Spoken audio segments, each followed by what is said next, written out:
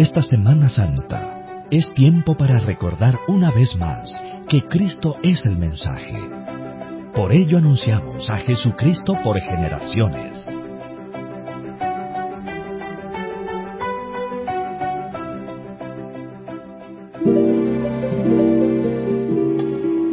El último domingo de la Semana Santa se conoce como el Día de Pascua, Pascua Florida, Domingo de Pascua, Domingo de Resurrección o Domingo de Gloria. Es la fiesta central de los cristianos, en la que se conmemora la resurrección de Jesús de entre los muertos, al tercer día después de haber sido crucificado.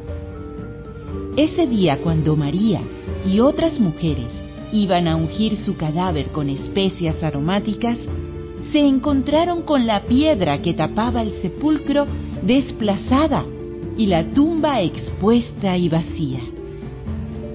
La fiesta para los cristianos de todo el mundo ha llegado, porque se cumplieron las profecías de que Jesús resucitaría al tercer día. Es por eso también que cada domingo, Día del Señor, los cristianos se congregan para dar gracias a Dios por su resurrección y su amor.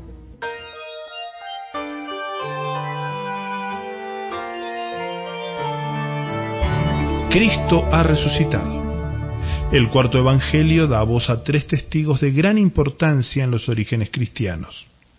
Por un lado, a María Magdalena, una seguidora de Jesús cuyo recuerdo entró con fuerza también en el mundo gnóstico. Por otro lado, a Pedro, representante de la gran iglesia. Y finalmente, al discípulo amado, piedra de las comunidades juaninas. Los tres gritan desde los evangelios que el crucificado es el resucitado y que el Señor vive para siempre. María Magdalena es la primera en ser testigo de la resurrección. Todavía estaba oscuro, dice el evangelio. Es el símbolo desde donde se parte en la fe de la Pascua. María ve la piedra quitada y corre a decírselo a Pedro y al discípulo amado. Con dos testigos ya se puede dar testimonio fidedigno, recordemos eso. Hay una reacción positiva de ambos. El discípulo amado llega antes al sepulcro, ve las sábanas, pero no entra. Luego que Pedro entra, ahora sí, vio y creyó. ¿Qué vio? Que el sepulcro estaba vacío y creyó en la resurrección. Este creer hay que entenderlo no en sentido pleno, sino más bien empezó a creer, tal y como lo da a entender el tiempo del verbo griego original. Este creer ha surgido a la vista del sepulcro vacío, de un signo negativo, la ausencia de un cadáver. No está fundado en la palabra de Jesús, pues todavía no conocían las Escrituras en las que se habla de la resurrección. Como no es un creer pleno, no va a anunciarlo a los demás, sino que se marcha a su casa. Pedro, luego de la resurrección y convertido ya en líder de la comunidad cristiana de Jerusalén, le dice a Cornelio, el centurión romano, estas palabras: nosotros somos testigos. Es también nuestra certeza, y hoy es el día de celebrar con gozo este misterio de nuestra fe, para luego poder proclamarla al mundo.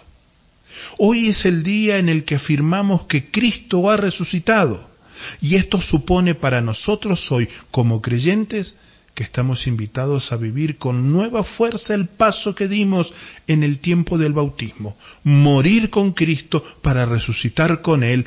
Aleluya, podemos decir.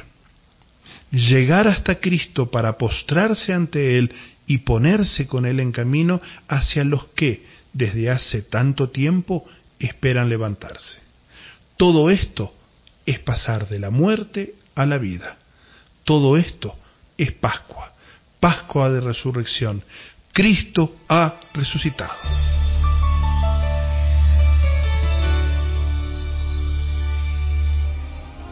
Puesto que ustedes ya han resucitado con Cristo, busquen las cosas de arriba donde está Cristo sentado a la derecha de Dios. Pongan la mira en las cosas del cielo y no en las de la tierra.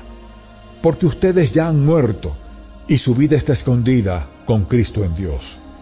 Cuando Cristo, que es la vida de ustedes, se manifieste, entonces también ustedes serán manifestados con Él en gloria. Por lo tanto, como escogidos de Dios, santos y amados, revístanse de entrañable misericordia, de benignidad, de humildad, de mansedumbre y de paciencia. Sean mutuamente tolerantes.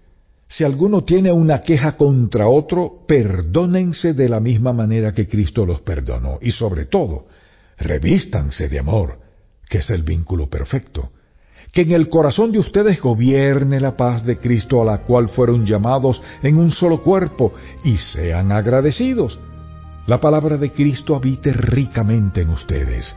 Instrúyanse y exhórtense unos a otros con toda sabiduría. Canten al Señor salmos, himnos y cánticos espirituales con gratitud de corazón.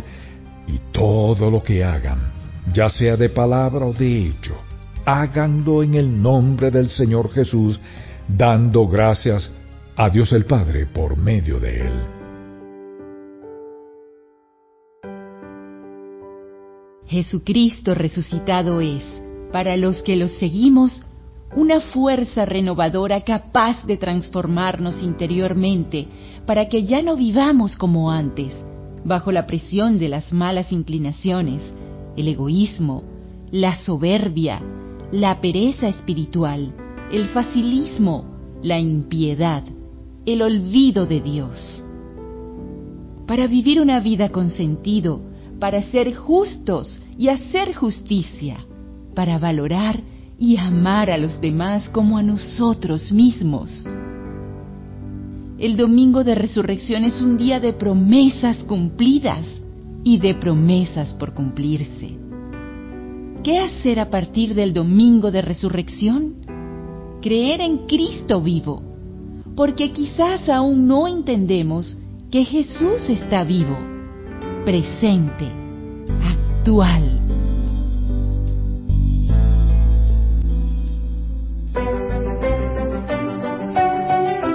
Jesucristo por generaciones, una producción de Sociedades Bíblicas Unidas en Ecuador y HCJB. Lee la Biblia y descubre a Jesús.